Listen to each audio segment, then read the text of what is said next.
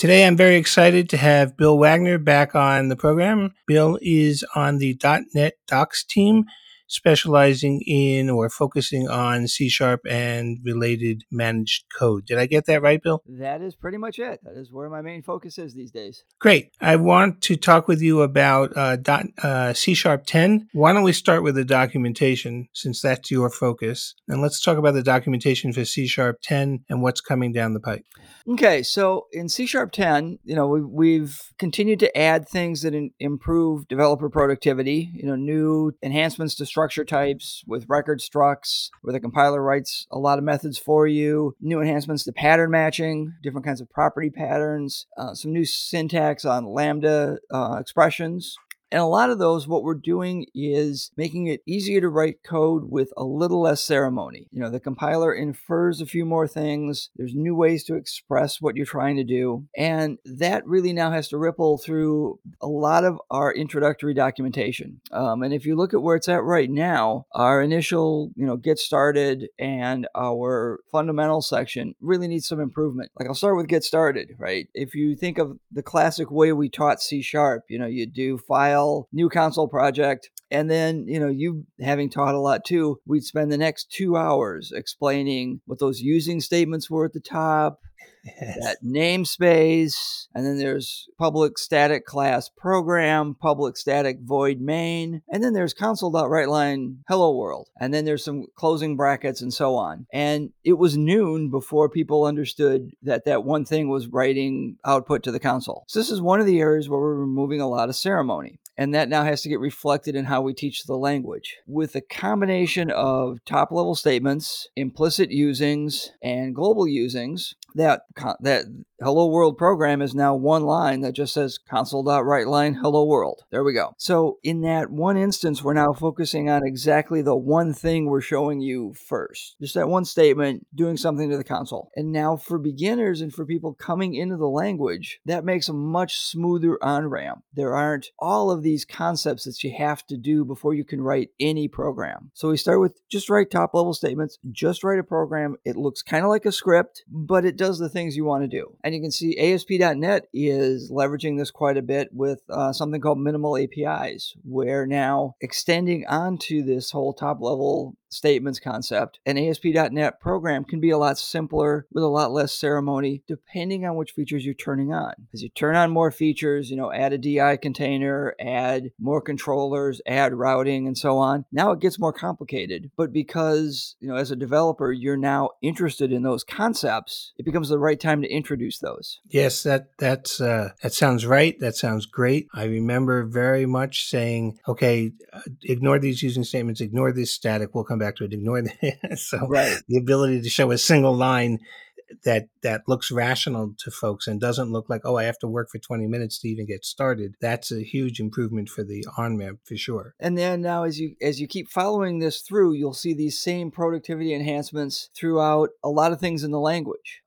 If you started to play with pattern matching, and one exercise I do a lot when I'm teaching is I'll take a whole series of nested if statements that are checking different variables and checking the value of a property and if it's in this range or in that range, or if it's null, or if it's doing this, and so on. And I can refactor something that's maybe 30, 40 lines of nested if-then statements into about 10 lines of pattern matching that just has, here's the variables I'm looking at, and here's some conditions on each of those variables, and then do this computation. And it is much more concise, but much more importantly than that, it's so much easier to read. It's just, okay, here's the variables I'm looking at, here's their values, and here's what happens when that arm is the one that's met. And so following these kinds of things through, what you end up with is this ability to write code that's cleaner and just expresses exactly what you're trying to do and doesn't have all the ceremony we used to use.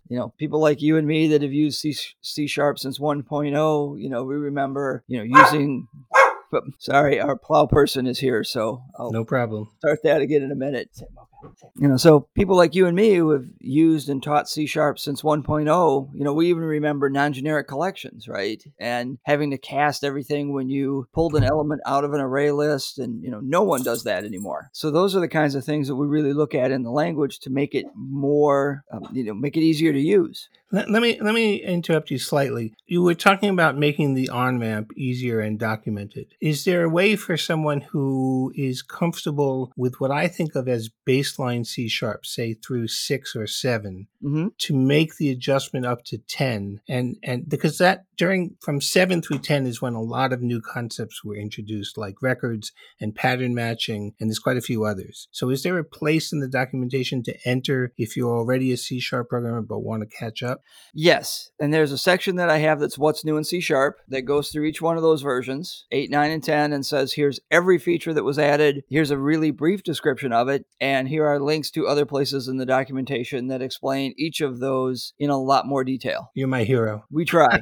And that is one of the things I'm going to be working on as well over the next few months, is really making that navigation easier. And you just mentioned one of our challenges right now. You fall into the C Sharp guide, and because for so long it had been catered toward people who have used C Sharp for years, it was very hard if you were new to the language. And we want to make it easier for people who are new to .NET and new to C Sharp without making it harder for people who know what they're looking for, or know, I knew C Sharp at version 6 or version 7, but I haven't really kept up. What's new? What habits should I change? And make that journey just as easy.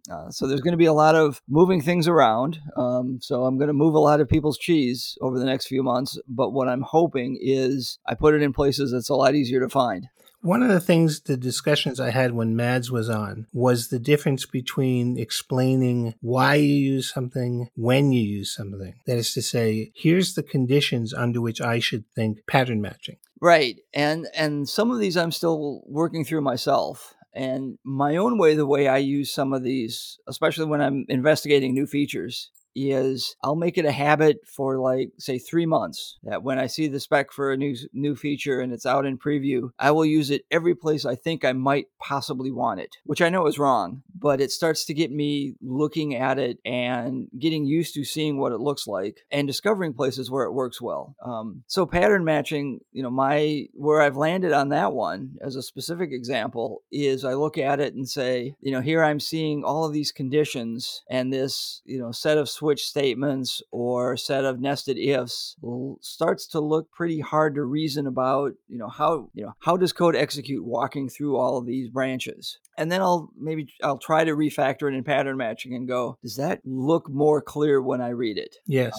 And my bias, I would say, especially for people learning these features, is when you're not used to the feature yet, lean a little bit toward the feature, just because, by nature, it's going to look a little bit strange because you haven't seen it before. But as you get used to it, then it's like, oh, this looks so natural. That's one of the ones that in a workshop with Kathleen Dollard is one of my favorite exercises, is we will take all of the new features and I'll give a real brief description of it, and then split everybody into groups and say, I want you to write coding standards for when you would use these features and when you wouldn't, because it really makes people think about scenarios where it makes sense. Yes. Times when it doesn't, and so on. And, I'm sure you went over some of this with Mads. Some of the features that have been added, you may not use at all, at least not in most of the code you or I write.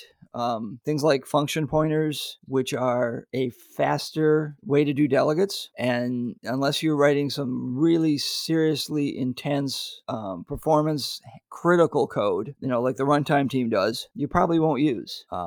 Similar with some of the things like ref structs and so on, which were really geared toward the performance of, the .NET framework libraries, the runtime libraries that you get as part of .NET. They may not be something that you use that often or at all, but you'll get the improvements from those features existing because the runtime team gets to use them and write faster code for things like ASP.NET or any of the other workloads. The impression that I have, correct me if I'm wrong, is that the 3 things that have come along that C# programmers really want to know about are the new switch expressions. Is that the right word? Yep. And records and pattern matching. So, are there other big pieces that I'm missing in that list? I think those are the biggest ones. I would lump pattern matching in with the switch expressions, because switch expressions are one of the syntax elements of pattern matching. Okay.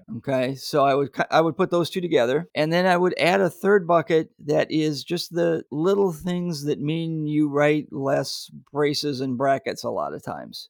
And things there that I would say are things like a file scope namespace. So going back to our original example, and now your program has grown, so you want to use namespaces. If you look about every code base we've seen in almost the entire 20 years of .NET, a file, all the code in a single file is probably in one namespace, right? Yes. So let's save some horizontal tabbing and a couple curly braces, and we'll just say at the top of the file, if you put namespace and give it a name, semicolon, everything that follows in that file is in that namespace. That's sweet. So it's very small. It's not a big deal, but again, it saves you some horizontal tabbing. It's just a little less ceremony. And we have the same thing now with the using statement. So you would do something like using stream equals file open, whatever. And now you don't have to put the curly braces around that. You can just put a semicolon on it, and that using automatically closes at the end of the enclosing scope. Right, whether that be a method or a loop or an if branch, whatever. Right. So you just lose a couple, get rid of a couple lines, get rid of a couple, some horizontal space there, and it just looks a little cleaner. Let's talk about using as an overloaded term. Let's talk about the using statement that goes at the top for using other namespaces. I understand that there's been a significant change there in terms of global using statements. Right. So there are two kind of intertwined features. One that's in the language and one that is in MS Build and the SDK. So first, the language feature. You can now, anywhere in your project, add something that's a global using. So you'll say using, I'm forgetting the syntax now. I think it's either using global or global using. I think it's global using. Yes, just looked it up.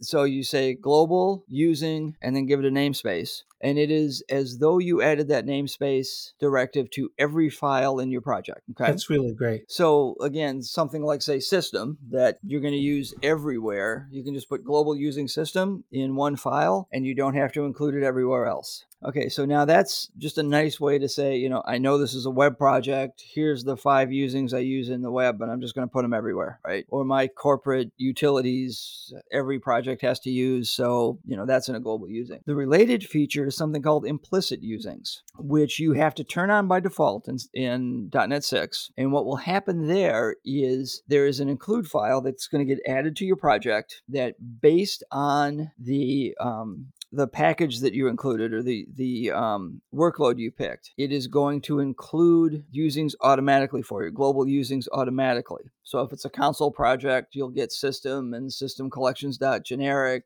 And I think there's one or two others. If it's a web project, you'll get those and system.web and a few others that are specific to web projects but are used by all web projects. If it's WPF, you'll get system.drawing and a few others as well. And that way you don't have to add those everywhere, and it's just automatically included with the SDK. Very nice. In passing earlier, you said something about a feature that effectively writes code for you. Can you talk a little bit about what you meant by that?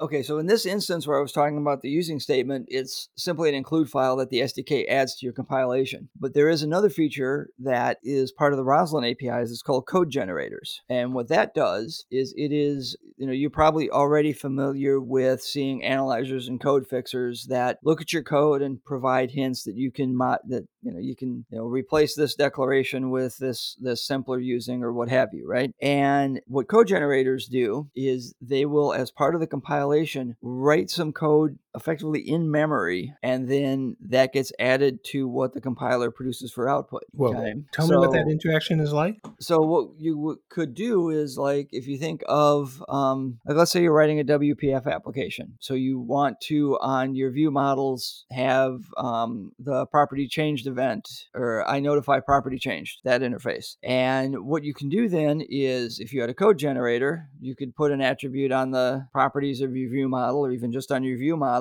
And then that code generator, as part of compilation, could inject code and add it into every one of the setters that says, oh, hey, this property changed, I'll raise the appropriate event. So it would handle things like that. And that's already in C# 10. Yes. I got to get my hands on that. It is fun to work with. One of the I don't know who's doing this.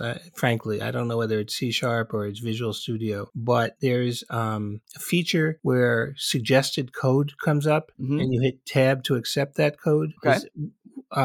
Is what is that part of? What is that, the language, or is that the tool? That is part of the tool. That is Visual Studio does that, and that is using features like code generators or the Roslyn SDK to effectively read your code and then make suggested improvements to it. It's an amazing feature. I just as a side, when I was showing it to somebody, I put in inside a method, I put in foo and then a, and it came back with foo b, bar b. I just blew the joke, but it came back with bar b, and it was like, wait a minute.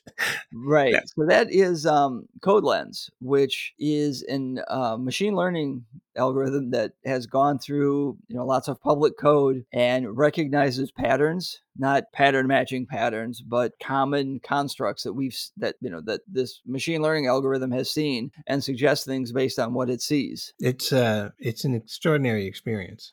The one I find amazing is, like, when I'm working with records, I'll often use a person as an example. And as soon as I type, public string first name, and then I'll get suggested public string last name, and Yep. so on. And It works well with if you use the construct. I know we're on a tangent, but if you use the construct of a private backing variable in a public property, it does a tremendous amount of that for you. yes. Okay, I'm sorry. I took you off on a tangent. That's okay, but that goes to a nice tangent where that is one of the other smaller new features that I've really adopted, is that at this point I almost never declare the backing field. The property is usually almost always enough, especially with the additions of init-only properties, with just a getter, and or with an init setter, which allows you to use property initialization, but then can't be set later. And why does that eliminate the backing variable?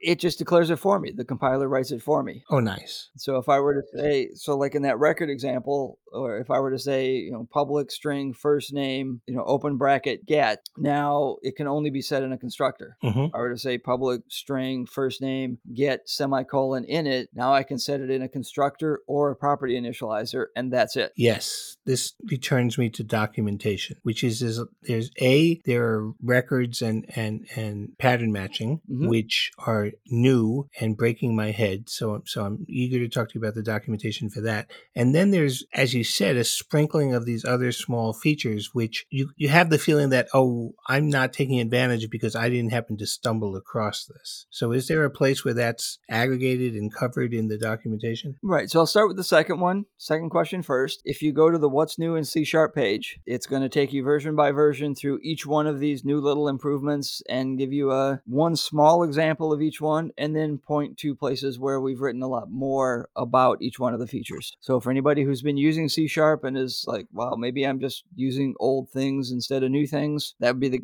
best place to just get a quick refresher on it. Okay. And then right now there's an article each for C# 10, C# 9, and C# 8. And if you're further out of date than that, there's an article on the C# version history where you can go through each version all the way back to 1.0 and go, here's what was added, and here's where you can learn a little bit more about it. Some of these features, especially records and pattern matching, remind me of the advent of LINQ, where the first experience is, what is this? And the second is, this is too complicated, I'll never use it. And somewhere down the line, it's totally integrated into your code. Right. Lambda expressions, totally integrated into your code. And I think a lot of that is what you were talking about, is leaning into the new approach and seeing where it buys you and what it buys you. Right. And the way I talk about records, and there are now two variations on records. You can do record classes, which you can also just write record and give it a name, and that would be a class type, or a record struct. Okay.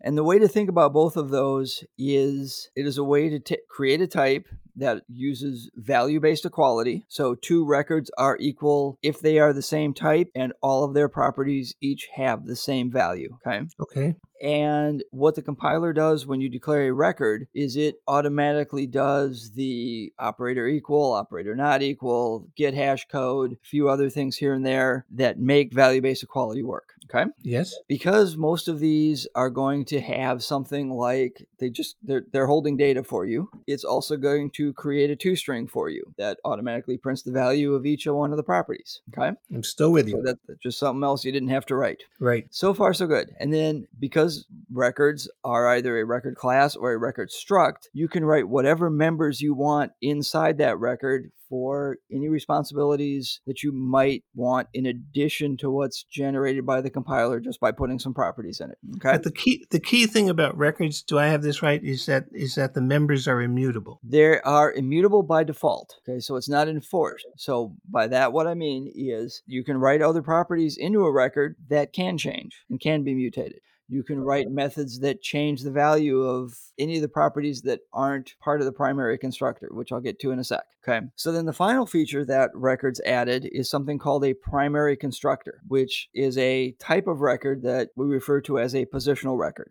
So let's take our person example. I can write public record person, open curly brace, public string first name, open curly brace get, close curly brace, public string last name, same thing. Okay. Or I can write public record person, open parentheses, string first name, comma, string last name, close parentheses, semicolon. Okay. That second really short one-line definition is a positional record. It will write the properties for a first name and last name property that match the things inside the parentheses for you. And it will create both of those as init-only properties, and then it will generate all the other things that come along with records. So if you're creating a record and the only thing it is doing is creating a set of properties for some data type, you can write a positional record and say, here's this type. What it has is basically init-only properties for these, 2, 3, 7, whatever properties that the record contains, close parentheses, semicolon, and you're done. And the entire body of that type is going to be written by the compiler. That's stunning. One last question on records. Aside from doing that kind of work for you, as I understand it, records are a type of,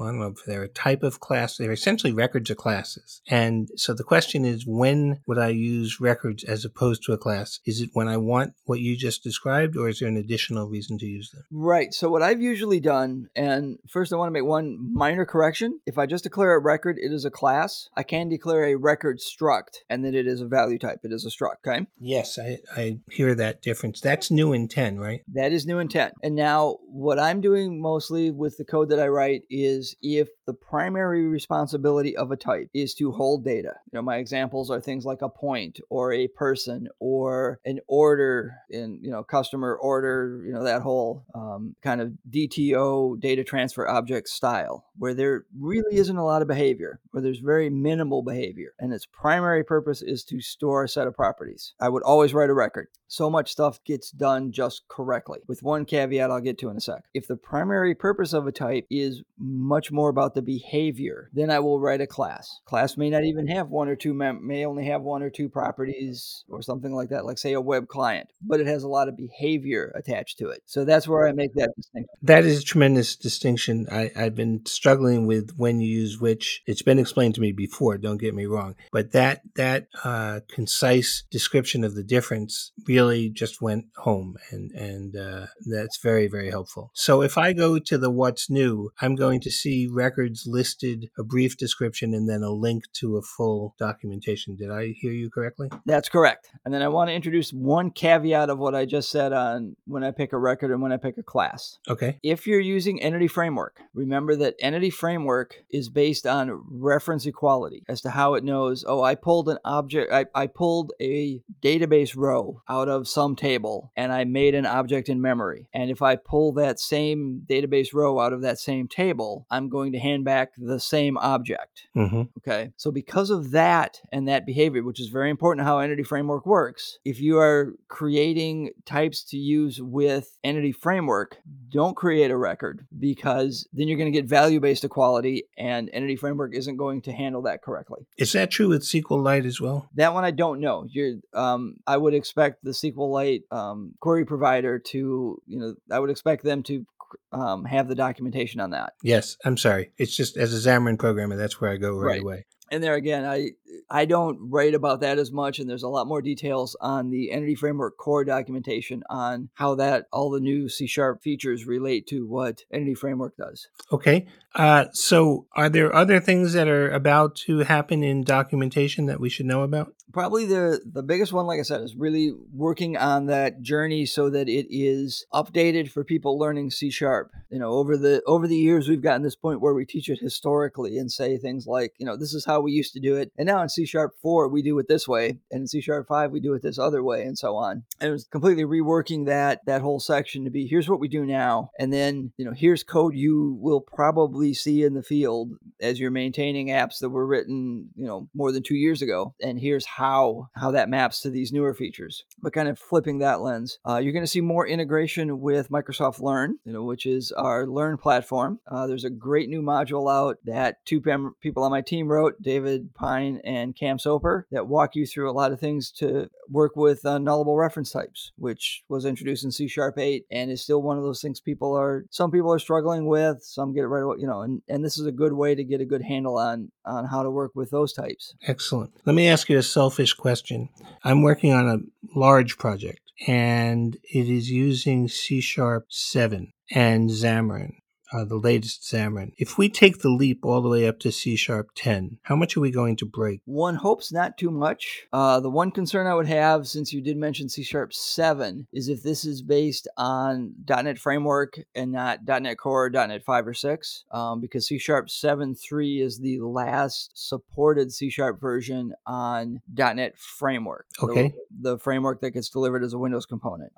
So that would be the one big pain. Right. I believe we're on .NET 5 at this point. Okay, so .NET 5, you should be able to go immediately to C#9. Okay. Right. And then one thing that you would probably want to do anyway is upgrade to .NET 6 fairly soon. Mm-hmm. And the reason for that is .NET 5 is not an LTS release. Right. So it will go out of support fairly quickly. .NET 6 is an LTS release, so then you could stay on that one for, until like .NET 8, I think. Where LTS is long-term support, right? That's correct. So there's kind of two trains there. If you want to move reasonably quickly, you can take each new version and upgrade to each new version. If you're on a slower cycle and you want to move a little bit more slowly, you would stay on the LTS trains and go, effectively it went from .NET 3.1, you'd skip 5 and go to 6, you'll skip 7 and go to 8. So basically every year you're going to get a new .NET, new C#, and all of the even numbered versions of those will be LTS. Great.